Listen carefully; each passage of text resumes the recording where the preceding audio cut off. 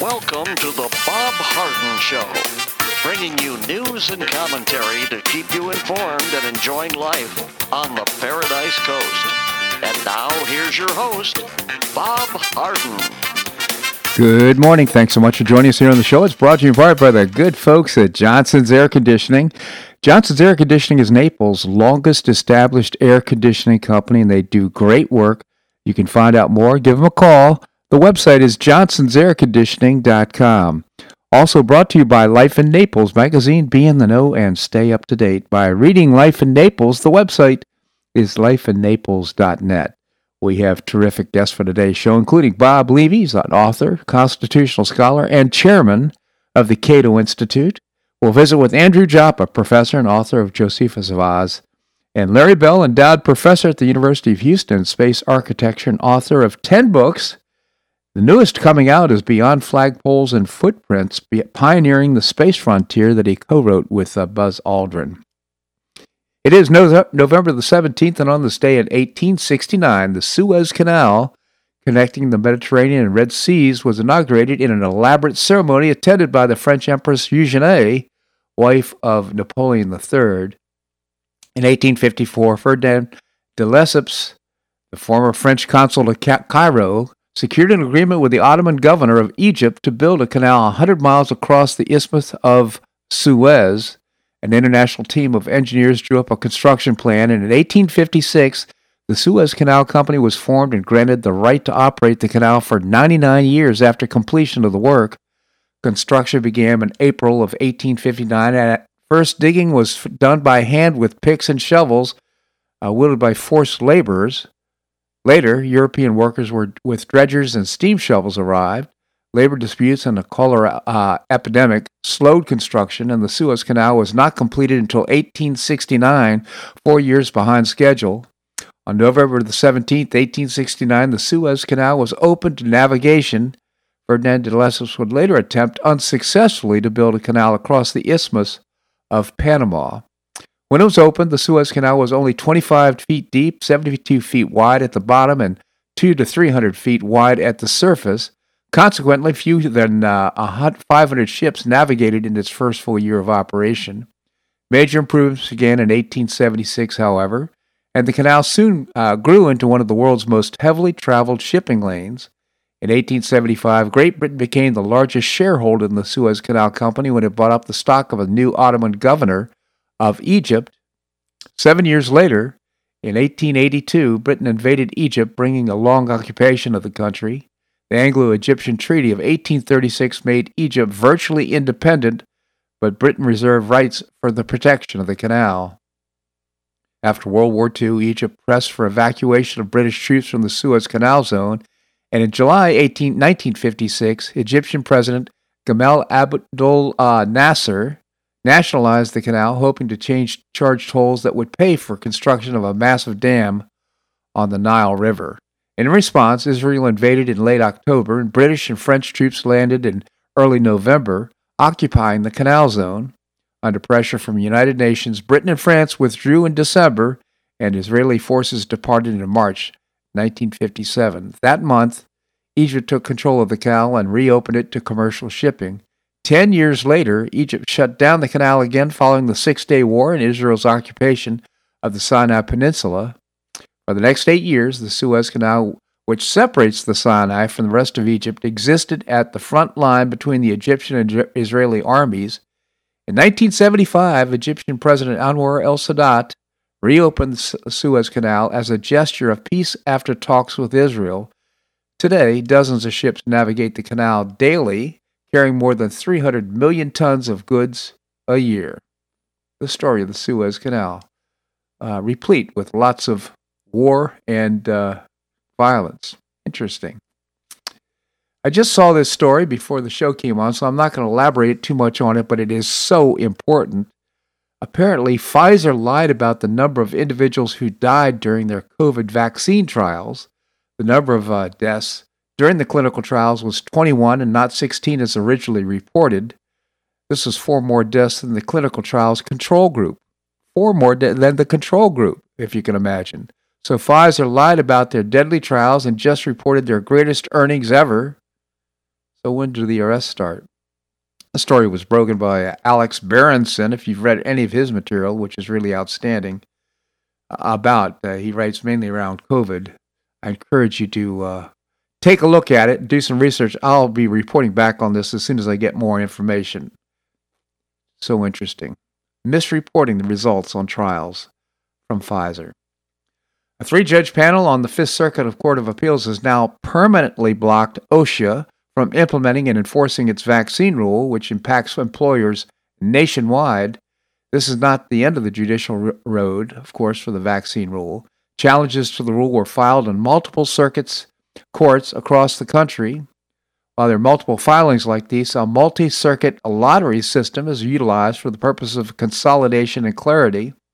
All of the appeals are consolidated before the circuit court selected in the blind lottery, which will then hear the challenge to the rule. The lottery is expected to take place on about Monday, November the 16th.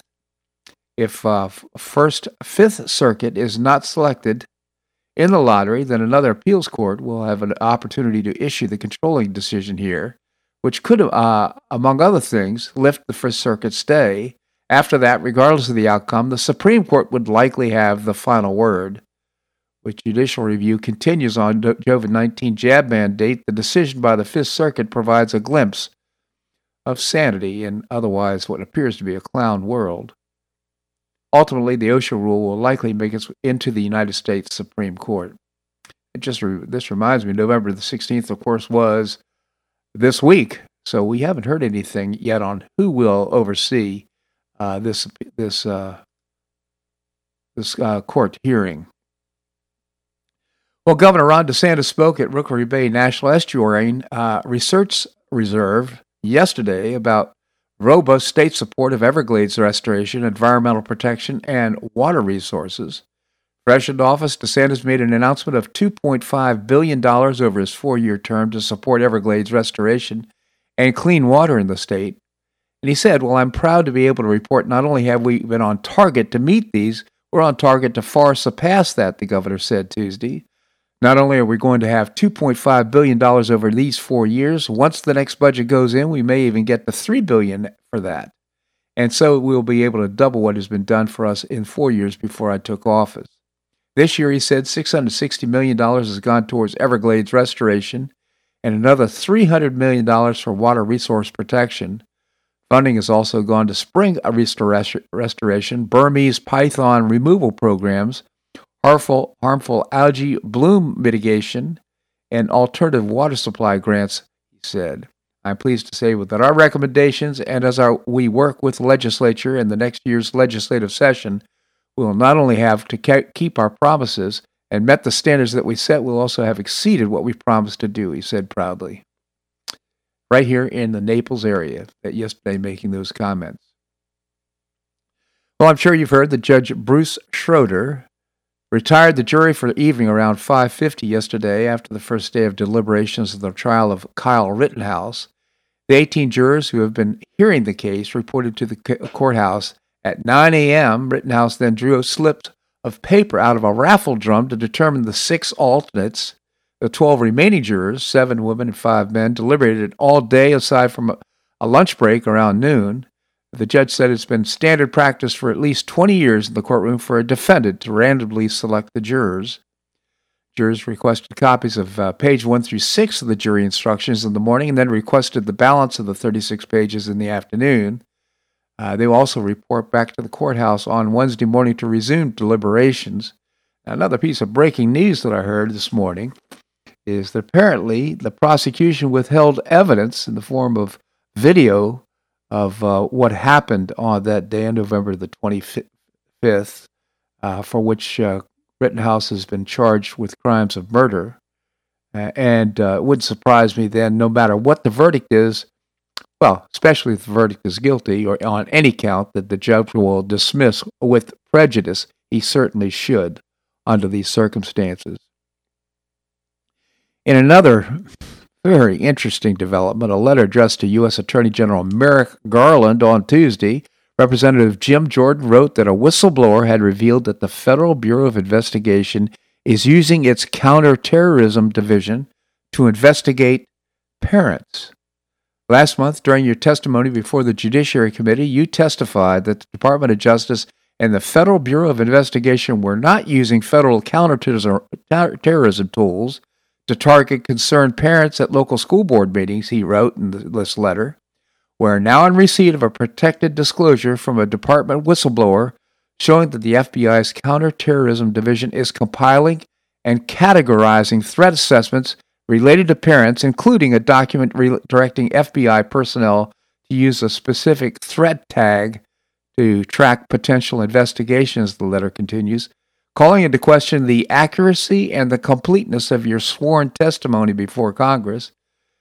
Jordan letter goes on to outline that during Garland's October 21st testimony, he stated the department and its components were not using counterterrorism statutes and resources to target concerned parents. A lot of folks now are thinking that he should resign. This guy could have been our Supreme Court justice. He's not. Fortunately, he looks like a political hack to me, certainly operating under the directions of this administration and not acting as an independent attorney general, in my opinion. He should resign. This segment of the show brought to you by the good folks at Johnson's Air Conditioning, Naples' longest established air conditioning company. Visit johnsonsairconditioning.com. Also by Life in Naples magazine. Be in the know and stay up to date by reading Life in Naples. The website is lifeinnaples.net. Coming up, Bob Levy, chairman of the Cato Institute. We're going to do that and more right here in the Bob Harden Show on the Bob Harden Broadcasting Network.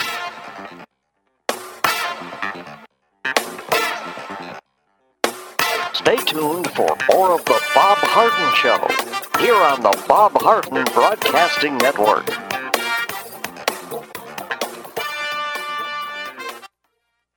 I'm Bob Harden, the host of the Bob Harden Show. One of my favorites for breakfast or lunch is Lulabee's Diner, providing great service, fabulous food, and a rockin' good time. Lulabee's Diner is a throwback to the 60s, complete with great music and a fabulous 60s decor. What I like best is a blend of great food, great value, and terrific service. Most of the friendly waitstaff has been part of Lulabee's for years. I enjoy the great choices for breakfast and lunch, and you'll find the menu has everything and anything to satisfy your taste. Lulabee's offers catering, party platters, lunch boxes, and more. Lulabee's Diner will quickly become one of your favorites for breakfast or lunch. No reservations are needed. Check out the website at lulabees.com and stop by Lulabee's Diner, open from 8 a.m. until 2 p.m. 7 days a week. Lulabee's Diner in the Green Tree Shopping Center at the corner of Immokalee and Airport Pulling Roads. Stop by Lulabee's Diner for fabulous food and for a forever cool rockin' good time.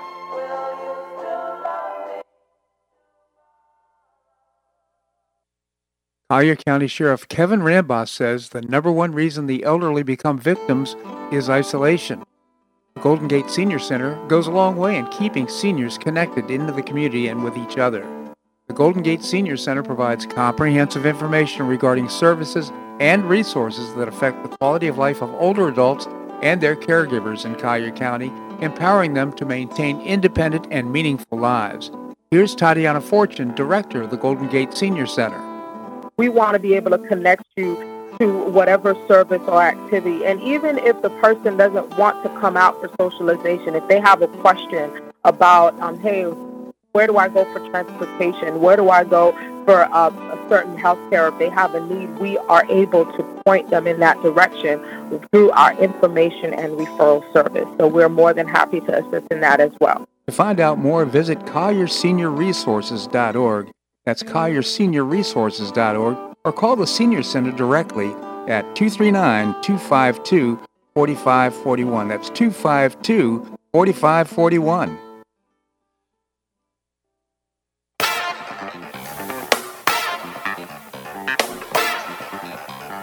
Welcome back to the Bob Harden Show. And now here's your host, Bob Harden. Thanks so much for joining us here on the show. It's brought to you in part by Gulf Shore Playhouse, not only building a 43,000 square foot performing arts center in downtown Naples, but bringing you also professional New York style theater at its very best. I hope you get tickets now at the website gulfshoreplayhouse.org. Coming up, we're going to visit with Professor Andrew Joppa. Right now we have with us Bob Levy. Bob is a constitutional scholar and chairman of the Cato Institute. Bob, thank you so much for joining us. Always a pleasure. Good to be with you, Bob. Thank you, Bob. I want to pick up on our discussion that we started last week about anti-discrimination laws and the right to discriminate. It seems kind of contradictory, but apparently libertarians also believe private parties have a right to discriminate, so let's pursue that. Why not leave, for example, the question of same-sex marriage question up to each state rather than having federal laws about it? Well, the states do have broad discretion in fashioning rules for same-sex marriage and lots of other issues. But that discretion is not unbounded. For example, states they don't have carte blanche to enact gun regulations. They can enact them, but it's not without constraint, and they can decide what punishment to impose for various crimes. But if the gun regulations go beyond the Second Amendment or the punishments are cruel and unusual, then the U.S. Constitution comes into play and sets the outer limit for state-by-state experimentation. So the notion of federalism, it allows states, for example, to recognize same-sex marriage, and other states may decide, no, we're going to privatize marriage altogether, or we're going to call all marriages domestic partnerships, or some other variation. But what federalism doesn't do is it doesn't exclude compliance with the Equal Protection Clause of the 14th Amendment. So the states can't discriminate without some really compelling justification by, for example, recognizing heterosexual marriages, but not recognizing homosexual marriages. That's what the 14th Amendment now has been interpreted to mean. So interesting clarification. Shouldn't each state be able to promote procreation, child-rearing, traditional marriage?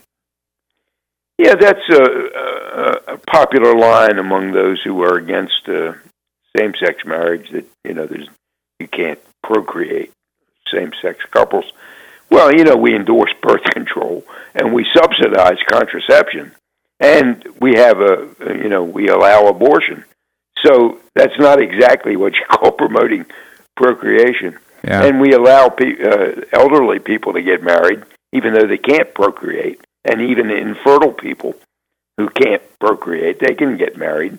And same-sex couples, before this Supreme Court case, couldn't marry, even though they could and did adopt.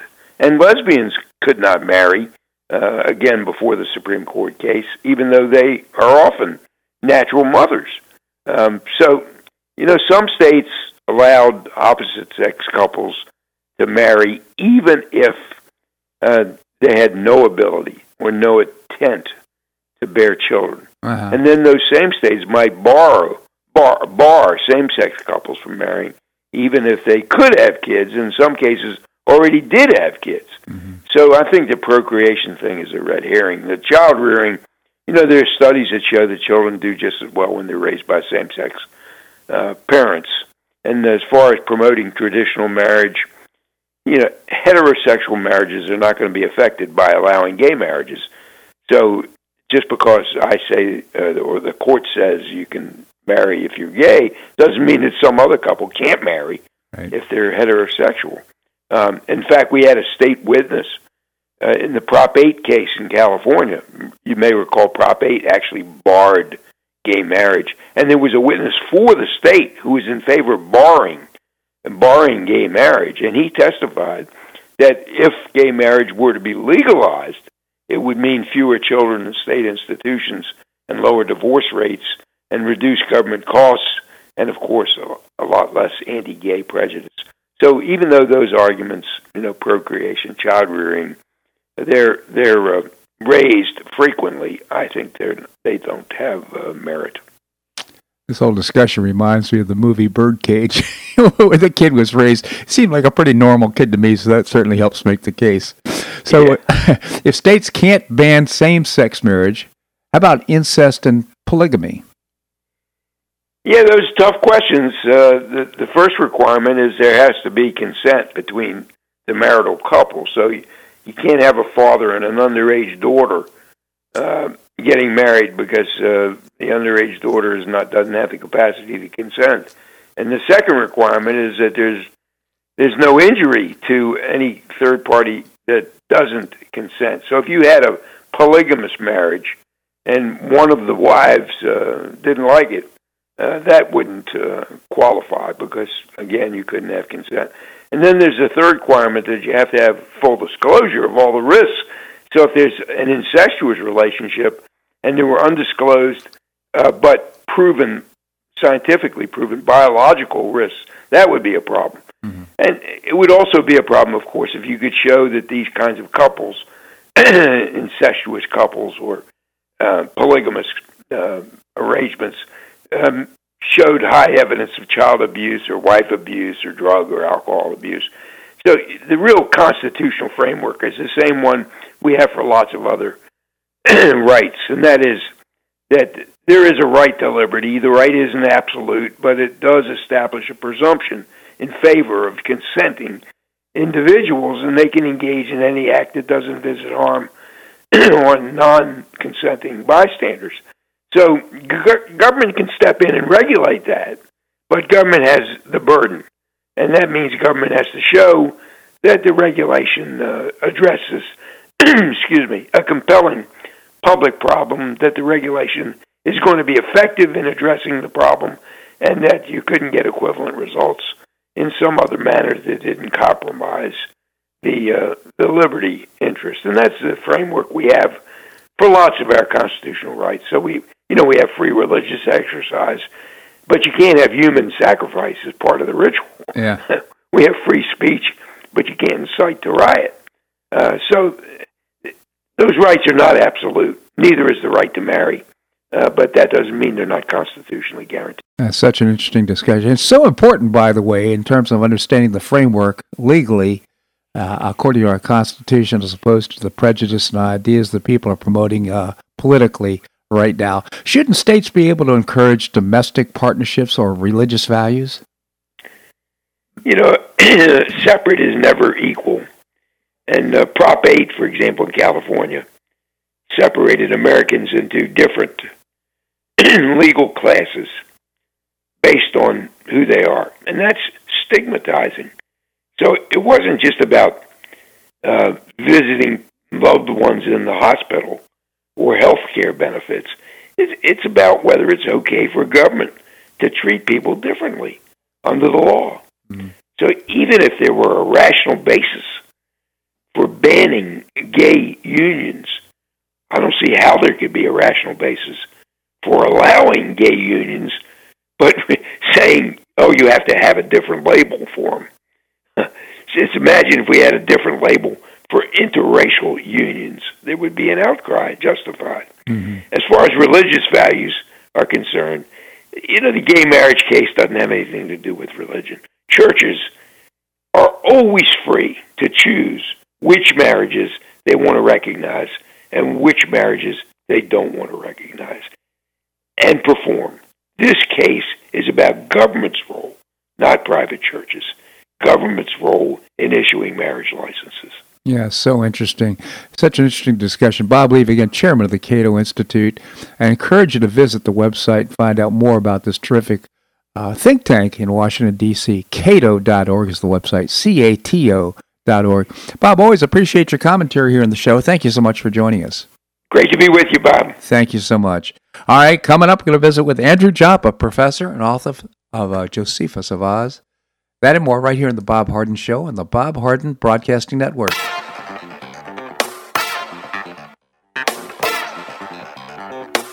Stay tuned for more of The Bob Harden Show here on the Bob Harden Broadcasting Network.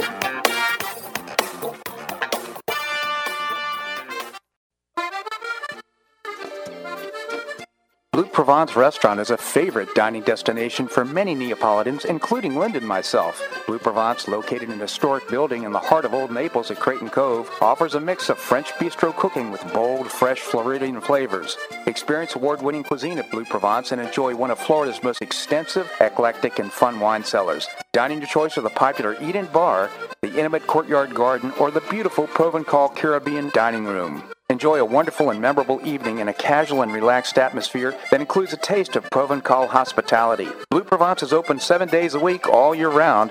Visit BlueProvenceNaples.com for reservations, everyday specials, and coming events. That's BlueProvenceNaples.com or call 261-8239. That's 261-8239.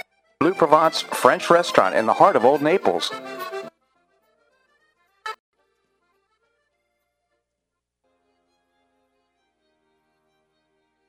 Gulf Shore Playhouse is passionately committed to enriching our cultural landscape by producing professional theater to the highest artistic standards and providing unique educational opportunities to folks in a spirit of service, adventure, and excitement. Over the past 15 years, the Playhouse has expanded immensely, outgrowing its current facilities. With dreams of expanding even further in order to better serve the community, broaden the economic impact, and strengthen the cultural fabric of our region, it's time to build and move into a new home. A 44,000 square foot state-of-the-art theater and education center will be built on 3 acres at the corner of 1st Avenue South and Goodlet Frank Road, allowing Gulf Shore Playhouse to achieve those dreams. To find out more about Gulf Shore Playhouse, this state-of-the-art performing arts center, and about the season's exciting productions, visit GulfShorePlayhouse.org. That's GulfShorePlayhouse.org. We'll see you at the show.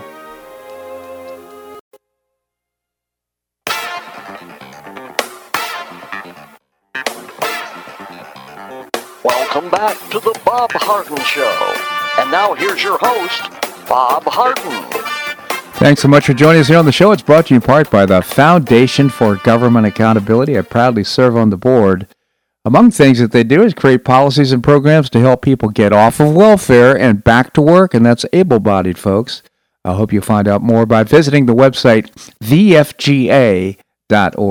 Coming up, we're going to visit with Professor Larry Bell. Right now we have with us Professor Andrew Joppa, and author of Josephus of Oz. Andy, thank you so much for joining us here on the show. Good morning, Bob. So, Andy, be curious. I'm quite certain you're following the Rittenhouse case. I wanted to get your comments and thoughts. Well, I think follow one of the states that it's dominating my thinking process, and I'll talk a lot about that. Let me just make a few opening comments. The good news for today, it was very hard to find today, Bob, believe me. One piece of good news is that Merrick Garland is not on the Supreme Court. I think as we look at his testimony before questioning by Congressman Jim Jordan, he overtly lied in terms of his saying that he never had any intent to declare parents to be eligible to be challenged by the counterterrorism unit, and the day before there was a memo that exactly said that same thing. So we have in Merrick Garland a man who, to me, Bob, this is my personal opinion, obviously, has exposed himself as being an intellectual lightweight. And I think there's a moral challenge that we could offer towards Merrick Garland. So I'm very pleased that this man is not on the Supreme Court, and that Gorsuch is at this point, Bob. The second piece of good news, and let me just introduce this by saying I am not encouraging anyone to not get vaccinated. So that's a personal decision. I have no right to offer a view either way on this. But some recent numbers that just came out, I think, are worth keeping in mind. In Singapore, with an 85% vaccination rate, they have hit new highs in cases and deaths. Iceland, 77% vaccination, same thing. Ireland, 76%. Netherlands, 74%. And our state, with the highest vaccination rate, has hit new record highs. That's Vermont at 72% vaccination rate.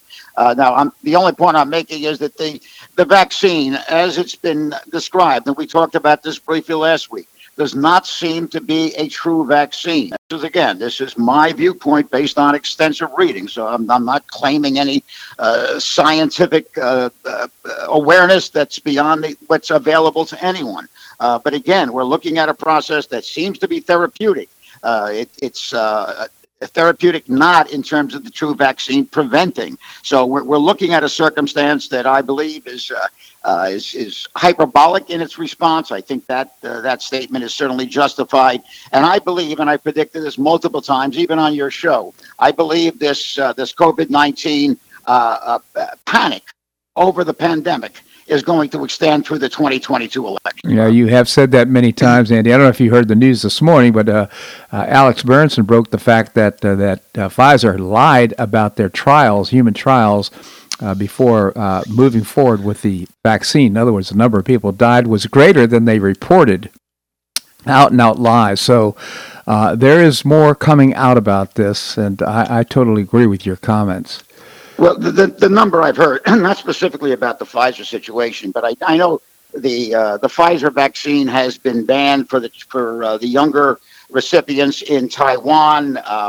6 European countries have suspended the use of Moderna for the very young. And if we look at the overall deaths associated with this worldwide, the vaccines actually, it's 18,000 deaths associated with this. This is more deaths than associated with all vaccines that have been administered in human history. Right. So again, there's a large number of vaccinations. So that may not be a large number, 18,000, but when we compare it to the use of other vaccines and the mortality rate, it is an extreme illustration of the threat that vaccine may offer to certain recipients, Bob. Well, so this question is somewhat rhetorical, I admit, but could you help me understand why taking more vaccine that hasn't worked up to this point is a good thing?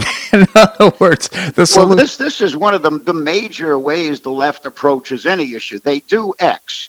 And they say at the end, if X has worked, they say, we did it. We accomplished that end process. If it doesn't work, they say we didn't do enough of it.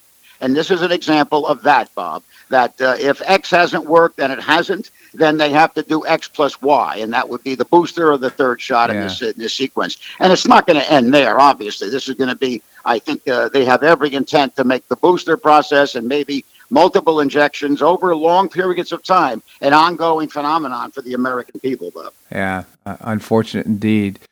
So about the Rittenhouse case, it seems to me the man is totally innocent of the charges. The charges should not be. In fact, I found out this morning that the prosecutors withheld evidence. And in fact, now the judge has grounds to throw the case out with prejudice, irrespective of the jury's decision. What are your thoughts?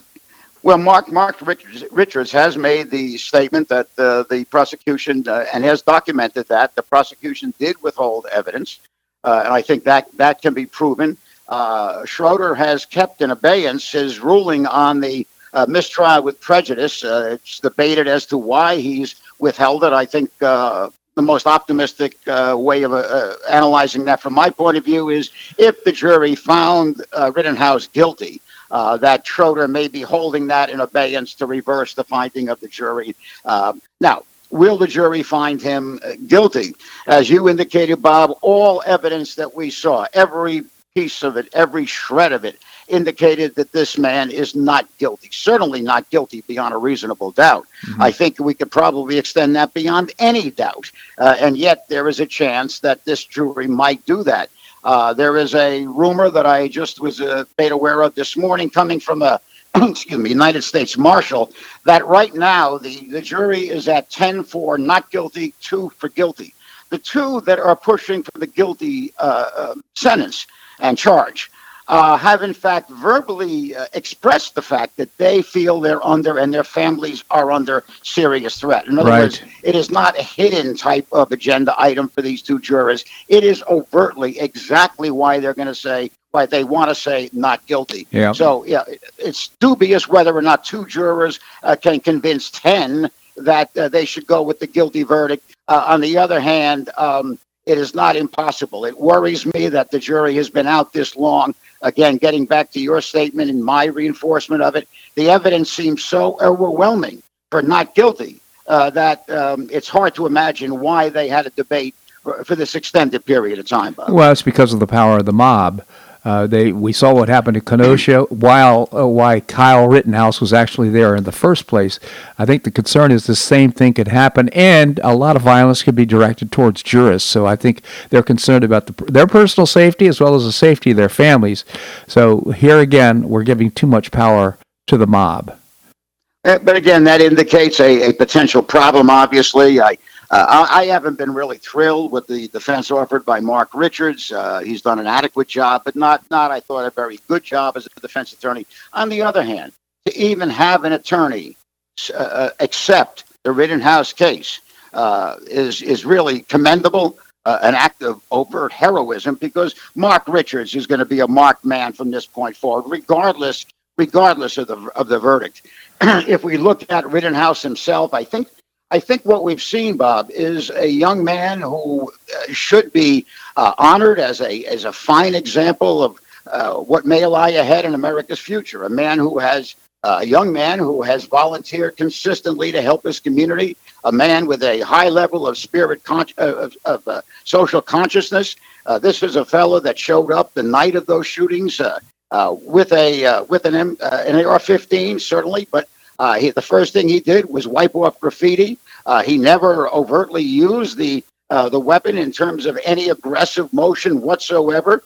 I think the statements by Binger that he was the pursuant in this process were put to lie by the videos, and yet Binger has insisted on those and gone along with those. And by the way, Bob, the left-wing media has essentially not changed any of its positions on Rittenhouse, even with the overwhelming mass of information that the public's been exposed to. This is absolutely outrageous. I certainly feel for Rittenhouse himself, but I think there are certainly larger issues on the table. The very nature of our justice system, the nature of our adversarial court system, and I'll say a few words about that in a second. But let me just stop there, Bob. No, I mean, you're absolutely right. And taking a step back, I think you're probably expressing the concerns that I have, which is we have a dual system of justice right now, and this is clearly judicial activism. It is focusing on, it's appeasing the mob as opposed to seeking justice. Justice is not blind under these circumstances.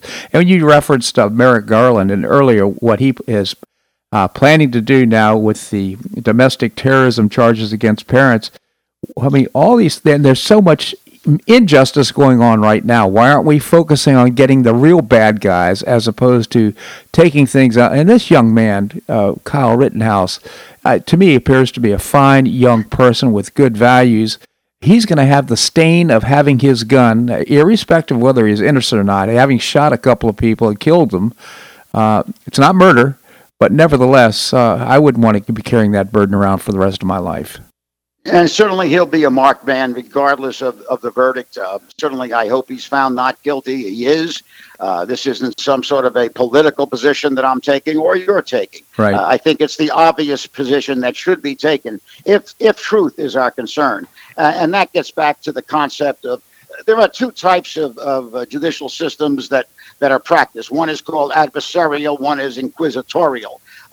We are in an adversarial situation. I won't say a lot about the inquisitorial, except it gives the judge the major control over the flow of what's happening with both the prosecution and the defense. And in an inquisitorial system, winning the result of that trial is not the purpose. Truth is the purpose. On the other hand, in our adversarial system, the one we have, it's a competitive system where winning matters more than almost anything else. Mm-hmm. That winning need in a competitive circumstance inherently corrupts the system. It also provides a circumstance where the best story wins. So in other words, the best lawyer or the best prosecutor as compared to a defense attorney will win these cases. And it often results in plea bargaining. And I'm hoping that doesn't happen here. Plea bargaining puts perhaps an innocent defendant in a horrible situation. Let's say, as an example, in a plea bargain, they may get 2 years. If they go to trial, they may get 30. So an innocent person is prone to accept that lesser penalty, even if they are totally innocent of the charge, Bob. So I think we have to reevaluate our entire judicial system. I think it has to become more inquisitorial rather than adversarial. I think that leads to some very bad and corrupted results. Well, I will say this, that I think both systems seek justice. Both the systems should seek the truth. Unfortunately, when you have, for example, withholding evidence by the prosecutors, I mean, there are rules of the game, if you will, in our judicial system. Unfortunately, they're not being paid attention to. The people are not abiding by these rules. And to your point about plea bargaining, this is a very corrupt system right now because people are, for example, Michael Flynn, deciding to go ahead and plead guilty to something that he didn't do to protect his family because they threatened to his family. They threatened his son. And I think just one example of how this whole plea bargaining system can be used that doesn't seek justice. It actually reinforces the lack of justice. Well, I'll tell you what, Bob. If Rittenhouse is found guilty, and I hear someone say, well, the American justice system has worked and we must respect it, I don't know how I'll react to that. This is a corruption, if found guilty, of course. This would be a corruption of our system that is not explanatory. It allows for no explanation other than as you described it, the political pressures, the threats of violence, and right now that seems to be the major Democratic tactic in many different areas. This overt or even covert threat of violence that they've used consistently over the past year and a half, or perhaps even 2 years. So it's a situation that I think we must be more aware of, not in the specific sense of Rittenhouse, but in the larger sense. If we keep in mind that Binger is the representative of the state, of the government, therefore he represents us.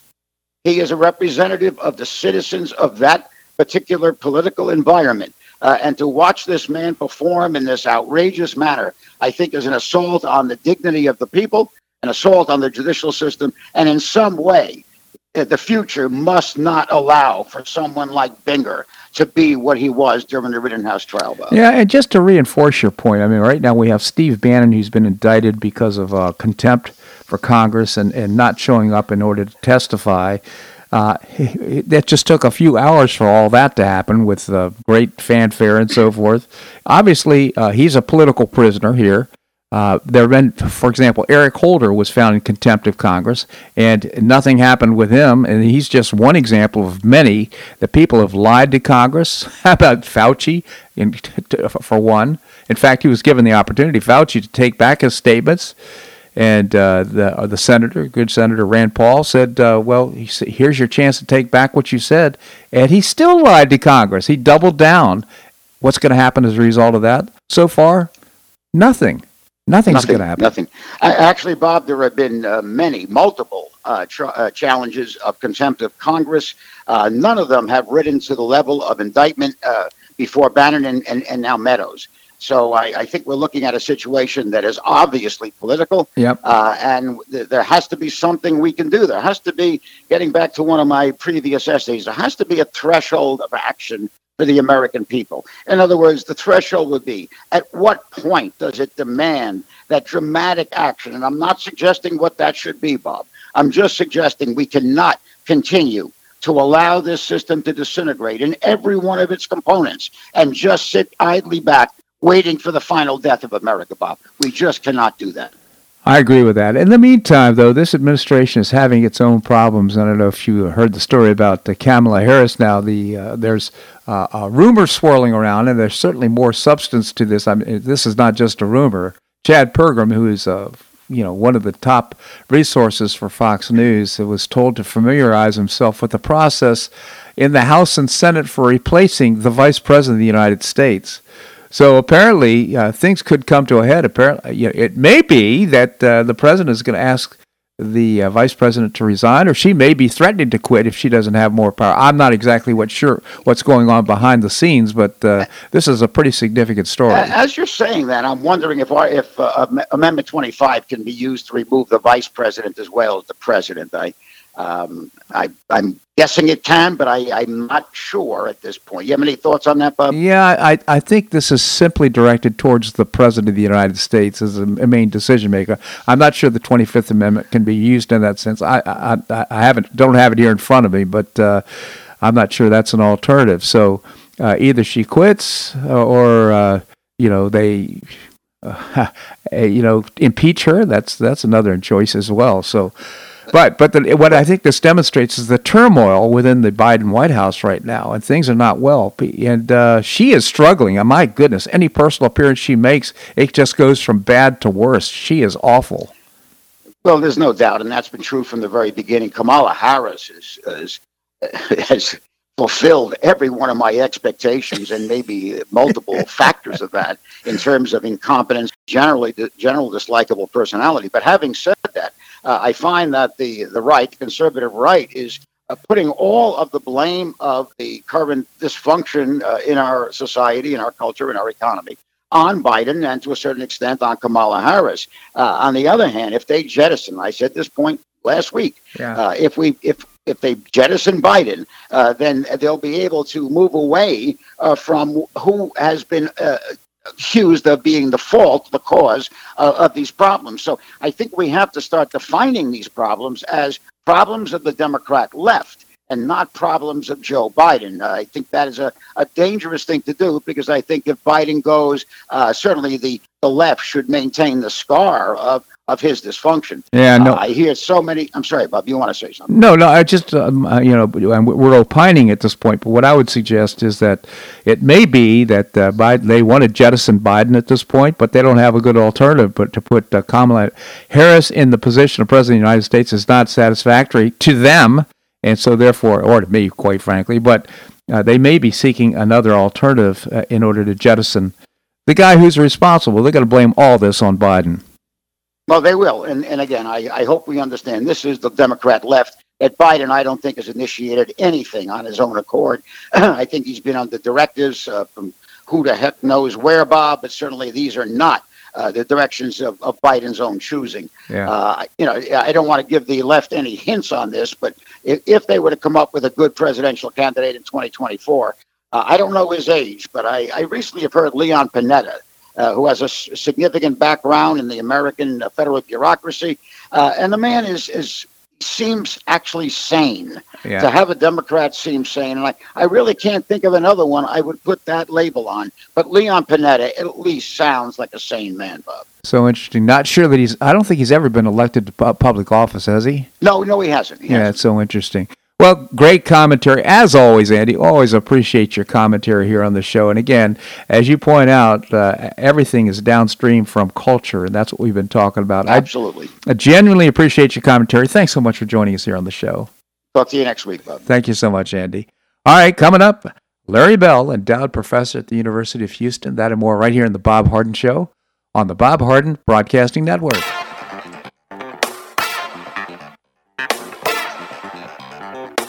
Stay tuned for more of the Bob Harden Show here on the Bob Harden Broadcasting Network.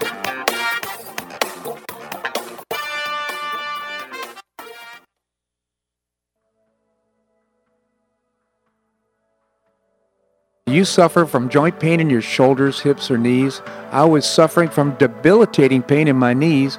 On a referral, I saw Dr. George Markovich with the Institute for Orthopedic Surgery and Sports Medicine. He successfully treated my symptoms and pain for several months. Finally, having exhausted all alternatives for pain management, Dr. Markovich and I agreed that surgery was my best alternative.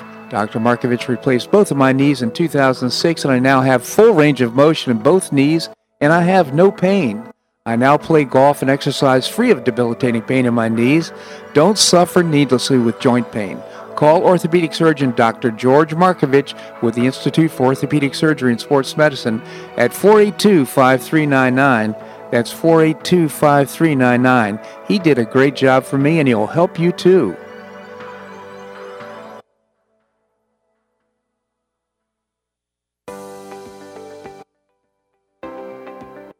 School choice is a growing movement, one that is already lifting thousands of kids across America. Is now supported by 3 out of 4 voters.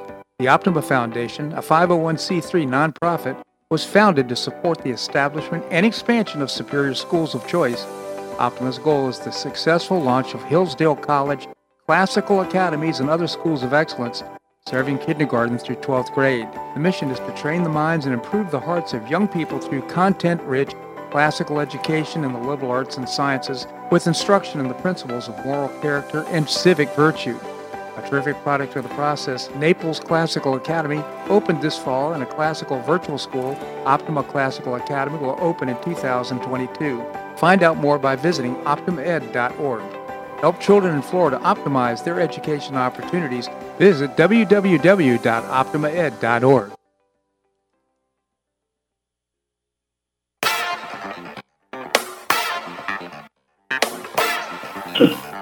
Welcome back to the Bob Harden Show. And now here's your host, Bob Harden. Thanks so much for joining us here on the show. It's brought to you in part by Choice Social. It's a new, refreshing social networking platform. You can find out more and download the app by visiting the website choicesocial.us, choicesocial.us. We have with us Professor Larry Bell, endowed professor at the University of Houston in space architecture. He's also the author of several books. His latest is What Makes Humans Truly Exceptional, and what we're waiting on right now to be published, probably be a great Christmas gift, Beyond Flagpoles and Footprints, Pioneering the Space Frontier. He co-wrote with Buzz Aldrin. Professor, thank you so much for joining us. And Bob, it's always a pleasure. Thank you for having me on. Always a pleasure, Professor. Always appreciate your columns, too, that you write on Newsmax.com. It's called On Point. Your latest is 2022 Congress will prosecute Democrats' serial scandals. Really interesting. Maybe you can tell us about it. Yeah, there might be a little bit of both, persecution and prosecution, Yeah. I think. So. Yeah. We're going to see I think it's hopefully a pretty clear conclusion that we're going to have a Republican House representatives come the midterm elections, following midterm elections, and hopefully a Senate as well. And one of the major changes I see happening is that the Trump administration, even before Trump was elected, was just besieged with all kinds of attacks, and Hillary's emails, and she wanted to dodge that and create this fabricated Russian collusion thing with Trump, and that dogged him even before he was elected, all the way through his administration. And we have all the all these committees going after Trump and the impeachments and so on. But so all of these committees currently are, of course, controlled by Democrats, and so you have Adam Schiff, who chairs the House Permanent Subcommittee on Intelligence, and you got Elliot Engel in New York, who has the Foreign Intelligence House Affairs, Foreign Affairs Committee, and of course they've been very much behind the impeachment information and saga and claims, and you got Elijah Cummings, the House Committee on Oversight and Government Reform, that went after General Flynn and basically destroyed his life, or certainly attempted to get at Trump. And then you have Jerry Nadler, who presides over Homeland Security and basically the open southern border and all of these things. You got the House Committee on Financial Services Chair, Maxine Waters, and along with House Ways and Means Committee Chair Richard Neal, and they've been going after Trump's tax returns and so on. So it's been a pretty bloody time for Trump throughout his administration. Well, all those gavels will shift hands when the Republicans take the House, and I think we're going to see. We still have Merrick Garland, Attorney General, and he's not going to do any favors to the Republicans. He'll be busy chasing parents for being terrorists.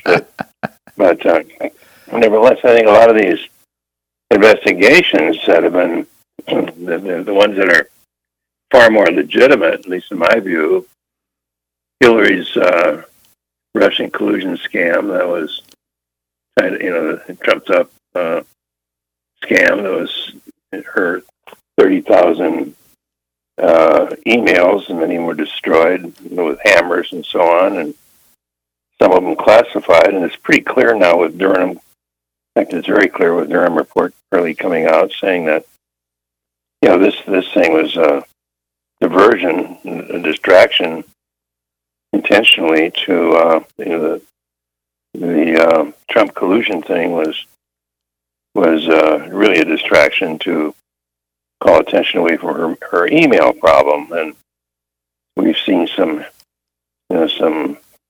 indictments now, and it's encouraging that Durham, first of all was Kevin Kleinsmith, kind of a low-level FBI attorney, and then higher up the food chain, Michael Sussman, who is close ties to the Democrat National Committee and in Hillary Clinton's presidential campaign, has been indicted for lying to the FBI for saying that, well, he wasn't really working for any client when he shared information, at least allegedly, it was alleged information about some kind of back channel connection with Trump and Russia's Alpha Bank and so on. And she's very much working for a client. He was working for Hillary Clinton and the DNC. And then we now know that there's this Poroshenko. We know that the so-called Steele dossier, the dirty dossier, which more aptly we call the Hillary dirty dossier, was cooked up, was a fabricated report. So we got all of that, and you got the Biden laptop from hell, all of the Biden crime family influence peddling stuff that went on that we all know about, but basically the FBI sat on the laptop for a very long time, and it wasn't the media didn't allow that information before the election, so that was an issue. And then you got the Afghanistan debacle, where top military generals, Milley and so on, and Frank McKenzie said that they had advised Biden to hold some people back, some of our American troops back, and I'm certain in Bagram, the air base there, and so on, and they had warned him that Afghanistan was going to be overrun if we withdrew all the troops. But Biden says, "Well, gee, I didn't know that." And so I think all of this stuff that's been held back is going to come to the fore. Unfortunately, a little bit late. Yeah. And I'll just pile on here. I would love to see a special prosecutor assigned to the November 3rd election in 2020.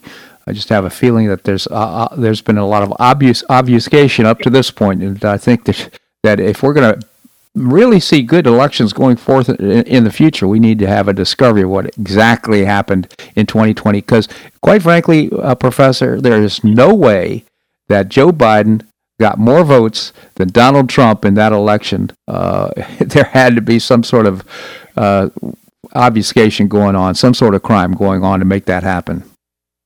Well, I think there's that. I think there's certainly the voting and the irregularities there, and the targeting of key counties, and in response to that, I think we're seeing a lot of states beginning to clean up the voting rolls and checking on some of this vote harvesting with nursing homes and all that stuff that was going on, the drop boxes that were put in Democratic districts and so on. I think another diversion, of course, the big one is this January 6th investigation. Which yes.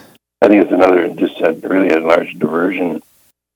It's clearly not an armed insurrection. Nobody's particularly proud of it, but I think as much as they can try to keep these particularly that issue in front of the public and have this red herring of white supremacists and terrorists and so on, well, we now worry about Kenosha being burned down again because of a court decision, and so we've had such bedlam, such mayhem and bedlam and craziness, and hopefully, I think the midterms are so crucial, and we're seeing the critical race theory being exposed now, and clearly, I think the Loudoun County, Virginia parents with their pitchforks have brought that to national attention, and the New Jersey election. So finally, I feel like the tide is turning.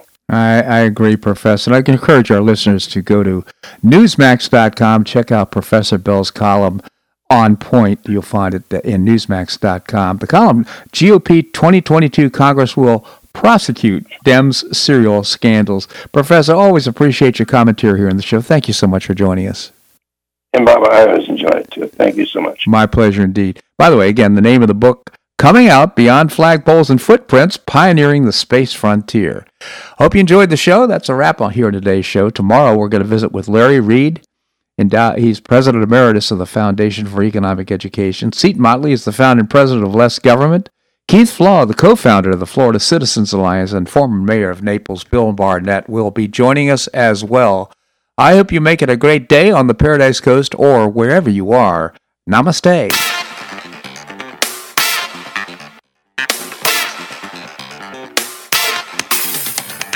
Thanks so much for listening to the Bob Harden Show on the Bob Harden Broadcasting Network. For more information and audio files of previous shows, visit www.bobharden.com.